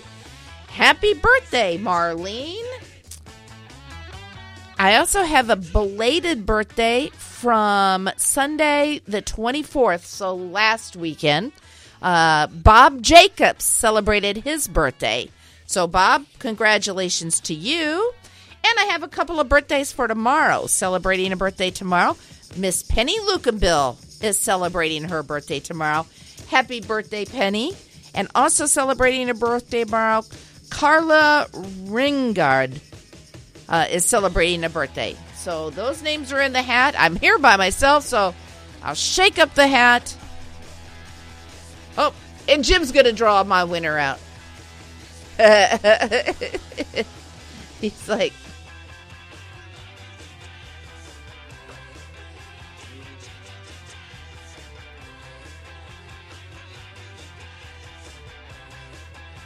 Okay, honey, you got to be able to read them, too.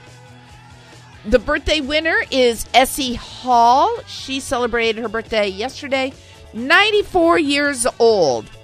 Happy birthday, Essie. You've got 4 cupcakes from from La Dessert Cafe. You got a winner, honey. Hold on. The Coffee Lodge, a small drink of your choice, and a beautiful bouquet of flowers from Felke Florist. Okay. And on our tickets for the Elks Lodge and the Just Breathe fundraiser, Jenny B is our winner. So congratulations to you. Now let's stop this. That song goes on forever and ever. And we'll do this one. Oh, happy anniversary, happy anniversary, happy anniversary, happy anniversary. For a cheerful toast and fill it, happy anniversary. But be careful you don't spill it, happy anniversary. Okay, anniversaries. I have one somewhere. Here it is for today. Happy anniversary to Don and Nancy Ferris. They are celebrating 52 years of wedded bliss today. So we're going to put their name in the hat. There are quite a few anniversaries in this hat. It is almost overflowing. In fact, there's so many in here. Okay. Pull out a winner. And our winner is Dave and Kathy Hammond.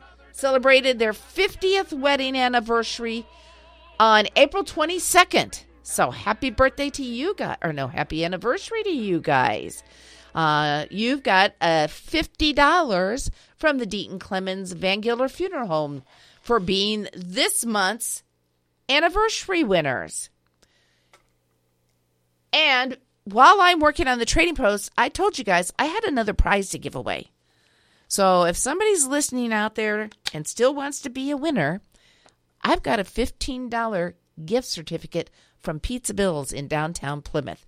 You can use it for your choice of what you would like to have. Rather it would be the pizza of your choice or some candy, lunch, a salad, whatever.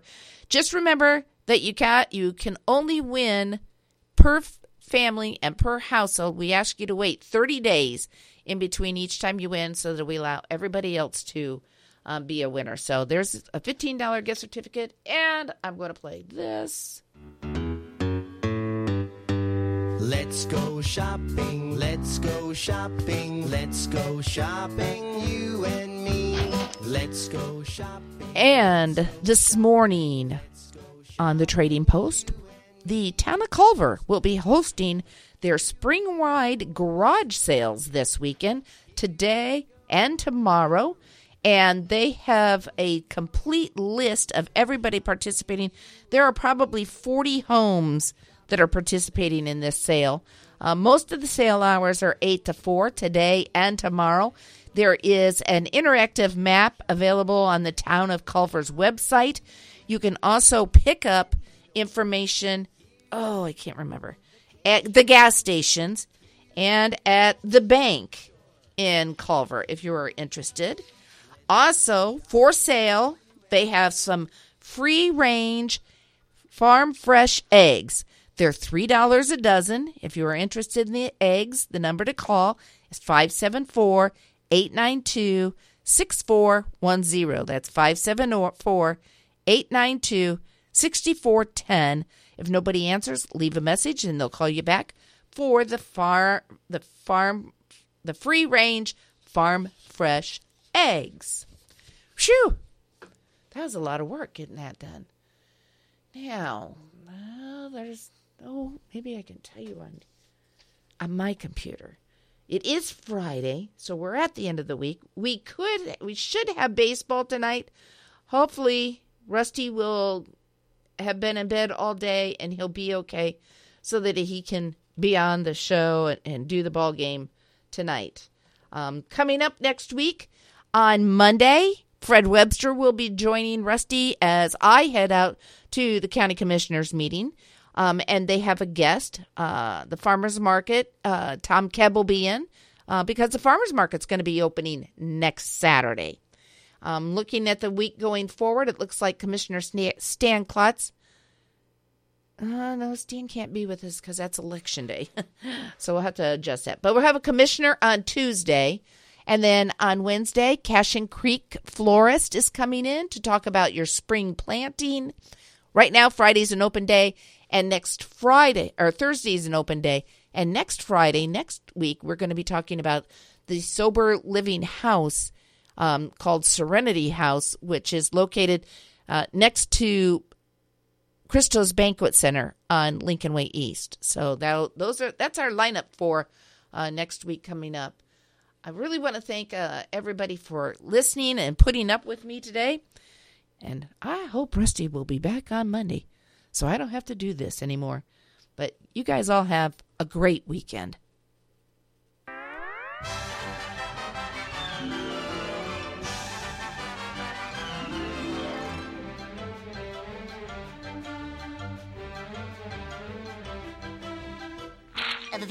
And that's all, folks.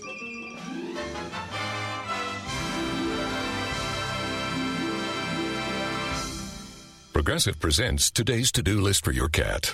Take a nap, meow till I get food, walk away from food, move to couch, see human, give cold shoulder. Take a nap, meow till I get your food. Your pet has a very busy schedule, so it's up to you to make sure they're protected. That's why Progressive Car Insurance covers your pets for up to $1,000 if they're ever in a car accident with you. Move to couch, aggressively clean myself. Take a nap, meow till I get food. Get coverage for your pets with anti-auto policy from Progressive. Progressive Casualty Insurance Company and Affiliates. Coverage for cats and dogs included with the purchase of collision coverage and subject to policy terms. If you want to know what's going on in Marshall County, just reach for the Pilot News. Local government, people, and places. Since 1851, the Pilot News has been Marshall County's only daily local newspaper. So when you want to know what's happening around town, pick up the Pilot News. Call 936-3101 today and have everything in Marshall County delivered to your doorstep. The Pilot News. Hello, Marshall County. I'm Nicole Cox. If you live in Polk, North, or Eastern Center Township, I'm running to represent you on the County Council. Like many of you, I was frustrated that despite the message we sent in the last two elections, the incumbent members of the council have refused to make road repair a priority. I've knocked on hundreds of doors in our district, and voters are telling me they want new leadership that listens. My opponent continues to support the current Marshall County road plan, which might not reach some of your roads until 2037. That's 15 years, and that's unacceptable. If you elect me, Nicole Cox, I will fight for you. I will put first things first and say no to the nonsense. Again, I'm Nicole Cox. I'm a proud conservative Republican. I'm running for Marshall County Council May 3rd, and I would be honored to have your vote. Paid for by Conservatives for Nicole Cox.